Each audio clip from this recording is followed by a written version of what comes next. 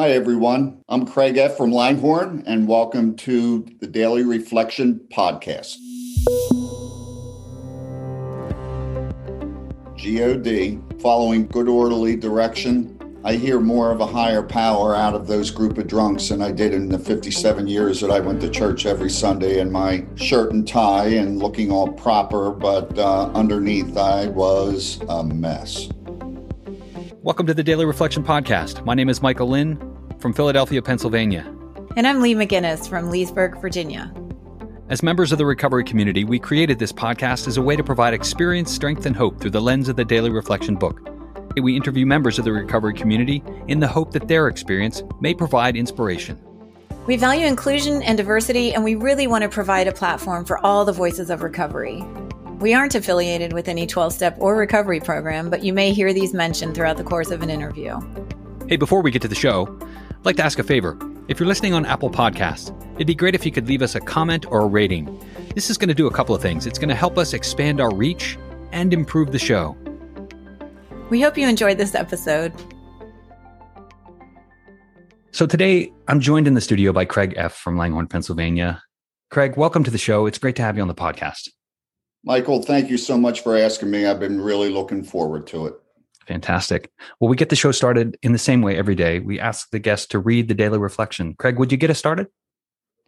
I'd be happy to. The daily reflection for today, June 23rd, is trusting others. But does trust require that we have to be blind to other people's motives, or indeed to our own? Not at all. This would be folly. Most certainly, we would assess the capacity for harm as well as the capacity for good in every person that we would trust. Such a private inventory can reveal the degree of confidence we should extend in any given situation. As Bill sees it, page 144. I am not a victim of others, but rather a victim of my expectations, choices, and dishonesty. When I expect others to be what I want them to be and not who they are, when they fail to meet my expectations, I am hurt. When my choices are based on self-centeredness, I am lonely and distrustful. I gain confidence in myself, however, when I practice honesty in all my affairs. When I search my motives and am honest and trusting, I am aware of the capacity for harm in situations and can avoid these that are harmful. Thanks for reading that, Craig. Before we begin, would you share your sobriety date? Sure, Mike. My sobriety date is November 1st, 2014. Let's talk about the reflection. Trust is a big issue for so many of us when we come in. Talk to me about what this means to you. I couldn't trust anything, anyone, myself. Definitely, I had a disconnect with my higher power. I had given God away. I had used him, abused him, cursed him, and all but said that my life was completely over. So the trust that I could not have in myself, I just thought that no one wanted to be with me. No one believed in me. And I had all but given God away. But I'm so glad that God did not give up on me. So that trust, even though I lost it, I found it again. Yeah. So you're saying today you're more ready to trust people and trust God? Well, reestablishing a new relationship with God has given me an opportunity to see people who they are and to accept myself. And in accepting myself, I can also accept others, and trust has a big part of that, Michael. So, Craig, talk to me about what was happening in your life 6.5 years ago when you made the decision to come into recovery. Well, my last drink and drunk was Halloween 2014. I had taken to drinking on the way home. I had a couple glasses of wine with my wife. I had a beer or two and was sitting at the counter in the kitchen. And she came in to me and said, I was just with my hands on my chin, just in a daze. And she said, "What is wrong with you?" And I said, "Nothing."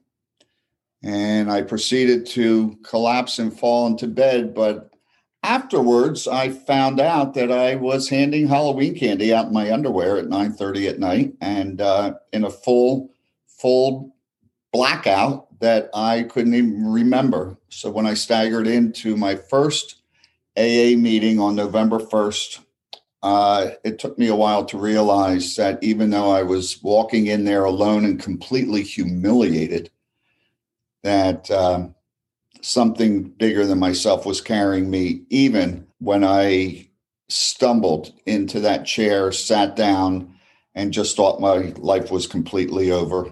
And that turned out to not be the case. Is that right? It sure did. It sure did. To be able to have a group of drunks, GOD, following good orderly direction, I hear more of a higher power out of those group of drunks than I did in the 57 years that I went to church every Sunday in my shirt and tie and looking all proper. But underneath, I was a mess. Had you been drinking and out there long? I would say I started drinking not heavily when I was 18 or 19, and I came in at 57. And I really didn't start amping up until I started hiding my liquor in the grass catcher of the lawnmower and the hosta bushes outside and the kids' pool toys. Then I started drinking in the car. You know what 110-degree vodka tastes like in the middle of August? It burns either way going down. But no normal drinker drinks the way I was when I finished up that tirade. Yeah, that's painful to think about. So you walked into your first meeting, and tell me what that experience was like. What began this journey? I woke up around 5:15 that Saturday morning, was looking for AA meetings, and that was the first time I ever said to my wife, I'm Craig, I'm an alcoholic, help me find a meeting. And she said, "What did you do to your eye?" And I had no idea. But come to find out, I had either fallen on the armchair or the windowsill. So I had a black eye and a burned hand when I stumbled into my first meeting. And Michael, it was a rainy Saturday morning. I walked in, I sat in the chair, and I couldn't look anybody in the face, but I could tell you what kind of shoes you had on. And I think there was a speaker there, but it sounded like Charlie Brown's teacher. Wham, wham, wham, wham, wham. I understood nothing. I didn't hear a preamble. I didn't hear a daily reflection. I didn't hear the speaker. I didn't hear the Lord's Prayer. I was just hoping that I wasn't going to get sick and fall off my chair. It wasn't until my second meeting at St. Mary Hospital in Langhorne that I had showered, I had a pair of sunglasses on, and I walked in the back door, and a man came up to me and said, "Welcome. You never have to feel like this again." And that was my journey. That was my start of being my how, honest, open, and willing. I'm assuming you stayed in and began to work the steps. My first sponsor, we would get together quite often. And he said, "You know what, Craig, I think that you have steps 2 and 3. I just am not positive that you have step 1 yet." Because every meeting I had gone to, I heard people that had lost their jobs, lost their spouses, lost their homes, DUIs, going to treatment centers, going to jail, being pulled over by the cops. I did not have that type of background. So I thought, well, maybe I'm not an alcoholic after all. Then I come to realize that my story is my story, and I don't have to compare myself to anyone. And when I started rationalizing it that way, someone said to me, "Craig, you need to decide what side of the fence you're on and stick to it." And I've stayed on the AA side since then. Yeah. Step 1 is so essential. It's crucial. Tell me about your step 1 experience today. Do you feel like you've gotten that concept of a step 1? Well, thank you. I was going to elaborate some more that in the early days, every meeting that I had gone to, when you raise your hand, when they ask, are you new to AA and are you new to this meeting? For the first month, I put my hand up to every single question and they did step one. I don't find that a lot with meetings today, that when someone is brand new, that they revert back to step one, but they did it for me. Those 4 pages in the 12 and 12, the rapacious creditor, John Barleycorn. I had no idea who and what John Barleycorn was coming into this program. But I know today that my life is and continue to be unmanageable, that liquor had me, and I was powerless. At the end, I didn't want to have a drink. I had to have a drink. There's a big, big difference there, and I could be the Dr. Jekyll and Mr. Hyde. We read There Is a Solution today, and page 24 of the big book really gets me when it says we have no more defense over taking the first drink than what? Putting our hand on a hot stove. I related to that. Truly. That's my story. It's in print. Look, just ask. Well, because you did, didn't you? I mean, you came in with a black eye and a burned hand. Yeah, you remember. I do. Yeah. So tell me about your program today, Craig. What does it look like today?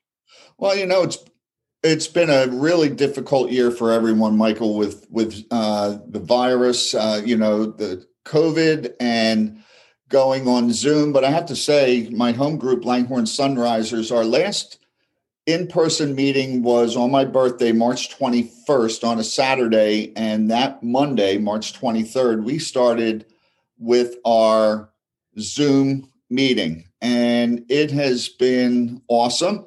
Having people that are from New Hampshire, from Kentucky, from Texas, from Hawaii, from Alaska, all over the place. And it also was kind of easy, just kind of rolling out of bed at 10 minutes to 6, turning the coffee on, not having to get in the car and drive in the snow or the rain.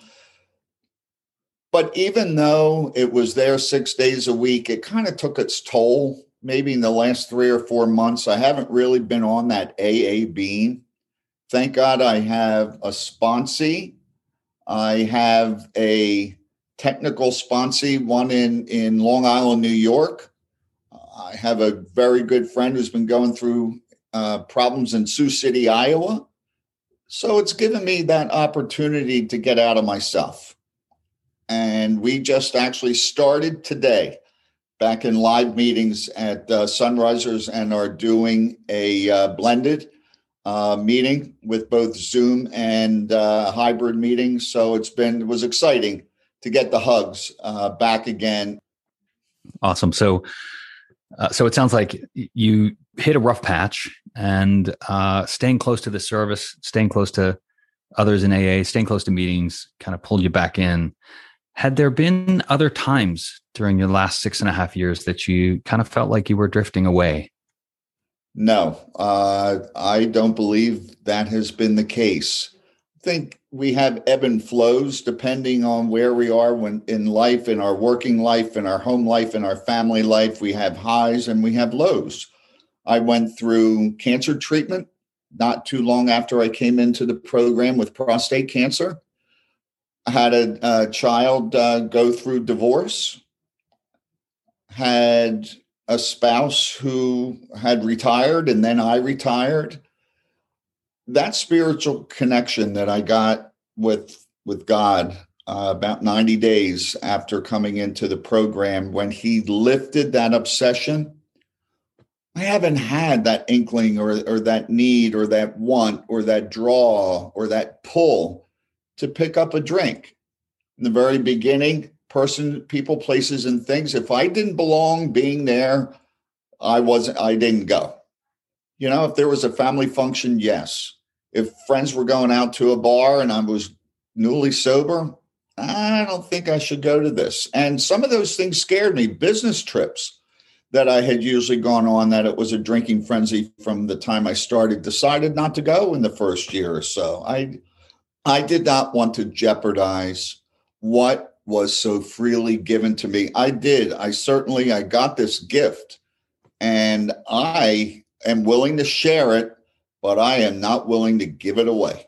So I don't think that I've been tempted or tested, because I have several times where I've had spiritual connections and spiritual experiences over the last 6 years, but I don't believe there has been any time that I felt as if I was going to pick up a drink. And I've said this to you and others. If I put my hand out to take that drink, I want my hand to burn like my hand burned when I first came into the program. That's a powerful metaphor. Tell me a little bit about your spiritual practice. Craig, were you a religious person? Did you have spirit in your life prior to coming into the program?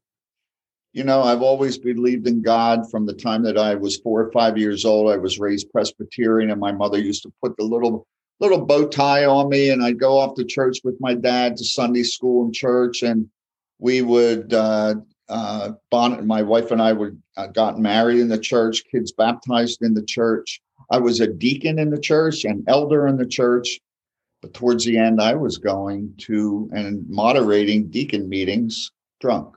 I had alluded to the point where I knew that my human body on here was not doing any of the things that I had learned about in church, and being moral, being truthful, being honest, being anything but pure.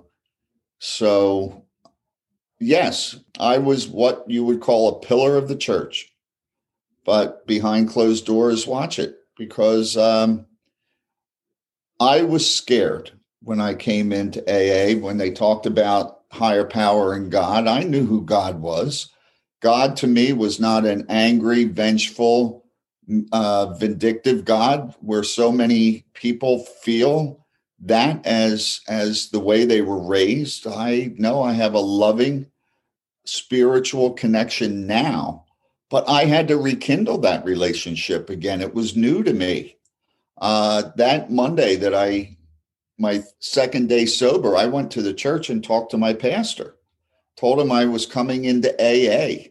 And do you know, every single month on my anniversary, he would email me and say, happy first month, 2 months, 3 months, up to a year. And for the last 6 years, we talk or we go out to breakfast. And I just feel like I am not hiding from God anything that I thought I was doing while drinking. He knew what I was doing.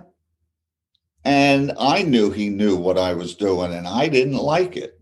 So I ignored him. And it's a lot different now, a lot different. I like the concept of, God being there throughout the entire thing, the good, the bad, and then maybe even the concept that God brought you to AA to bring you back to him. What do you think about that? I had to have a little bit of time in the program before I acknowledged the fact that God has been with me always. I didn't feel as if anyone was with me when I staggered into that first meeting, November 1st, in the rain. It wasn't until later. You know that poem, Footprints in the Sand. Where were you, God, that I was struggling when I only had one set of footprints in the sand? And God said, that was when I was carrying you. And I know he was carrying me. There has been another time that was my first day of getting radiation treatments for prostate cancer. And if you've ever had radiation treatments before, they lay you on a table and they put you into this cubicle, and up on the ceiling, there was a plus sign because they put these tattoos on you and they line you up each and every time you go in. Well, I had to get 45 treatments, 9 weeks worth of it. And it was 20 minutes Monday through Friday. And when they lined me up, I looked at that plus sign, and to me, it looked like a cross.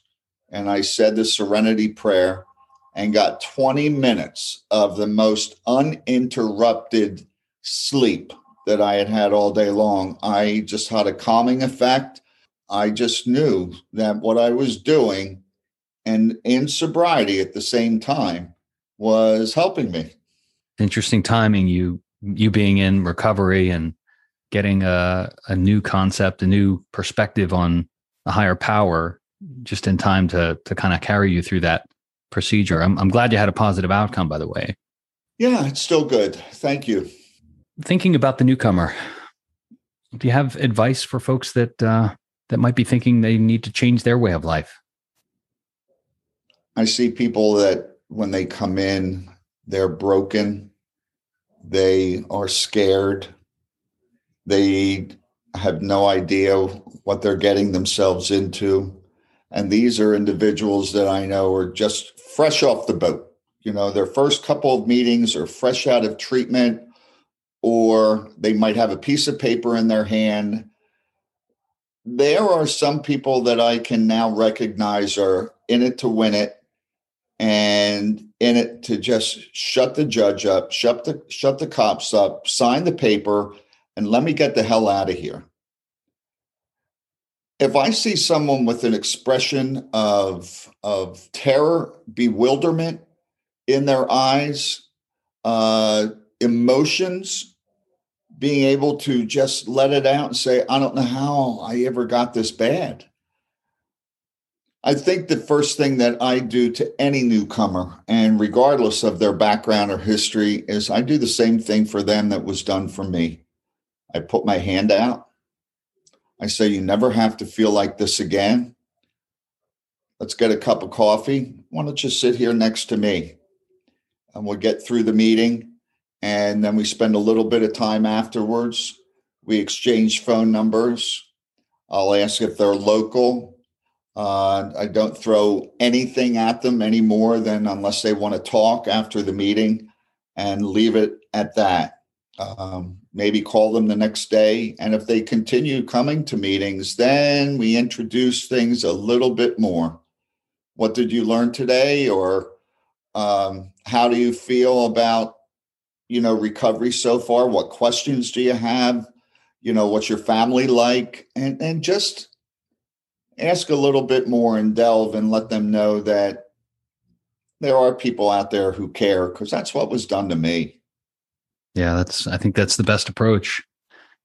I'm tempted to ask you to talk about your meeting. I know that in every possible meeting that I go to, that there's a Sunriser, there's a plug. So I want to give you an opportunity to talk about your home group and Sunrise. It's a great meeting. Do you want to share with the listeners? Sure. Langhorne Sunrisers. We meet Monday through Saturday at 6 a.m. We also have a meeting before the meeting. And so if you want to come and do the 3rd and 7th step prayer, we're now available live and in person at St. James Church in Langhorne, Pennsylvania. But we are also on Zoom, and we will continue to do that. Today, we had a total of 42 people on. And Michael, I've been to your Sunrise semester quite often, where 42 is no big deal. 48, 50 people on your meeting is awesome. And we have our host of characters. We have one of the guys said best coffee in Bucks County, and it's the best home group around. And we all know Ricardo Mitchell, and he is near and dear to all of our hearts, and can also get under our skin really well. We all are different. I would not have been friends with any of them, but every single one of them I have in my phone directory at this point. I probably talk to 3 or 4 alcoholics from Langhorne Sunrisers a day. I might go boating in the afternoon with one of them, go into one of their restaurants in Langhorne and have dinner in another. I might do a food drive with the third to help out at our church. Might take a walk around the park with another Langhorne Sunriser fellow. Might go on men's retreats with friends of mine that I would have never expected to socialize with. Sunrisers does Monday and Friday, either Big Book or 12 and 12. Tuesday, Wednesday, Thursday, we either do Came to Believe, Living Sober, or we read out of the Grapevine. And Saturday is always a speaker meeting. So we are diverse in our group and also diverse in our readings. Fantastic. And it sounds like the the fellowship aspect of your program, and I mean the program in general. Wonderful. What a great addition to your already full life. So thanks for sharing all of that information, and we'll include links in the show notes. Craig, before we wrap, is there anything else you'd like the listeners to know? Yes, and I'm glad I thought about this. I don't think I would be where I am sitting in my house with my wife of almost 42 years had it not been for Al-Anon. I used to curse Al-Anon out because it was 10 or 11 years before I came into the program, and my wife needed to go to Al-Anon in order to deal with me. Those were some of my best drinking nights when she'd pull out of the parking lot. And there were very many times that we were going to be on the outs and be divorced. And she finally told me that, you know what, when we got married, we took a vow, and there were 3 of us at that wedding, me, you, and God. And I haven't let up on God, and God has not wanted me to let up and give up on you. Even though she was looking to financially keep herself stable, she was looking at in other housing. She was trying to keep herself safe from me. But you know what? I also think that it was Al-Anon and those Al-Anon people that gave me an opportunity to know that there are others out there who will love me exactly for who and what I am, drunk and all. And we stand to stay together. We'll be married 42 years in July, and I love my wife for the fact that she did not give up on me either. Well, Craig, thanks so much for spending time with me and sharing your experience, strength, and hope. It's been a great conversation. Thank you, Michael.